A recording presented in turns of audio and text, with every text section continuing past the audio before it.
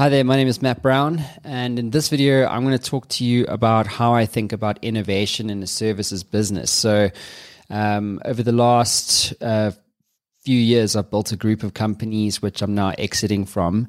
Many of them were doing over $1 million in revenue a year. And the principal reason I would suggest that has led to the business being valued at 20 million or so is that we innovated as a services business constantly. And innovation is not something that you do in the future once you've reached a certain scale or maturity as a business.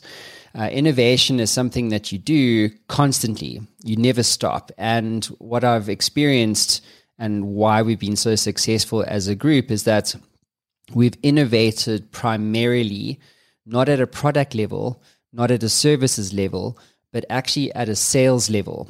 So if I look back at, the last sort of 3 years or so, and I look at how we've grown exponentially, like what led to that. So there was obviously not one reason or a silver bullet that kind of led to our exponential growth, because we literally doubled revenue every year for 3 years, and then we exited.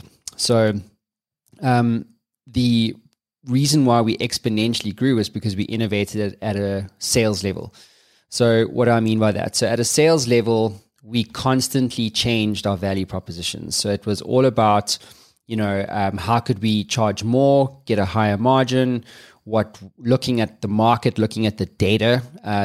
Data was a great indicator of or a sort of a precursor to what we needed to do. So for instance, we recognized that the cost of generating a lead was actually doubling every 6 months. So if your customers or our customers' budgets were not doubling also within every 6 months, eventually there's going to be a crunch, right? So the customers aren't going to be able to generate leads or efficiently, which makes our job as their partner so much harder. So what we did was we looked at, well, what if we dropped media altogether?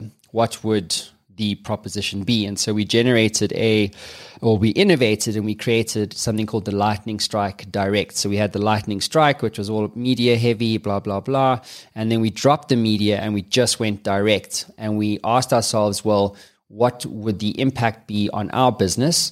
And then also, what would the impact be or the consequence be on our customers' business? And what we discovered was we could make a higher net profit margin and our customers could actually pay less.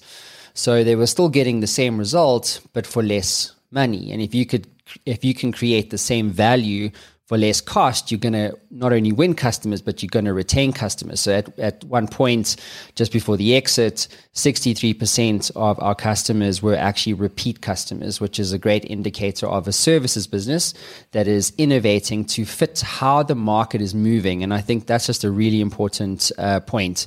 Markets move so much faster now than they ever have before. And so as a team and as a business owner yourself, as an entrepreneur, you need to engage with your team and keep interrogating what you think works, because eventually markets will move. And if you don't innovate to keep up with the gap in the market or the new space or the new paradigm or the new competitor in the market, eventually someone's going to come and eat your lunch. So I cannot tell you how many times we innovated at a sales level. I mean, it's insane. We came up with probably 24 different products, all services, all different price points, doing different things. We had go-to-market suite. It was just insane. And within go-to-market suite, we had like a dozen offers. So sales innovation as a services business is easy. If you try and do sales innovation as a tech business, it takes time to build technology. And not only does it take time, it takes money, because even once you develop the innovation itself, you still need the working capital to grow the market, right? Or to grow your customers and sell them the new innovation that you've just come up with. So innovation is not just within the services space. It really needs to happen in the context of growth. And the primary business of growth is sales. So think about how can your business change, innovate, do things more efficiently, higher growth, greater margin? Because if you're going to exit a business, which I'm an exitpreneur, I build and sell businesses, or I acquire a business and then sell them. And it's all about growth and the story attached to that. And if you can get your story right and you can have the numbers that back up that growth, you can flip the business, you can sell it for a lot of money. So hopefully this has been helpful to you guys. So think about it, sales innovation. This is Matt signing out, and I'll see you again soon. Don't forget, if you like this video, please like, comment, and subscribe. I'd love to hear from you about how your businesses are innovating. Ciao. Hi there, guys, and thank you so much for checking out The Matt Brown Show. If you want more content like this, head on over to YouTube, where you can catch my $1 Million Principles channel and more interviews on The Matt Brown Show YouTube channel. Get weekly thought pieces and advice and so much more. And don't forget to like and subscribe for more Matt Brown Show episodes.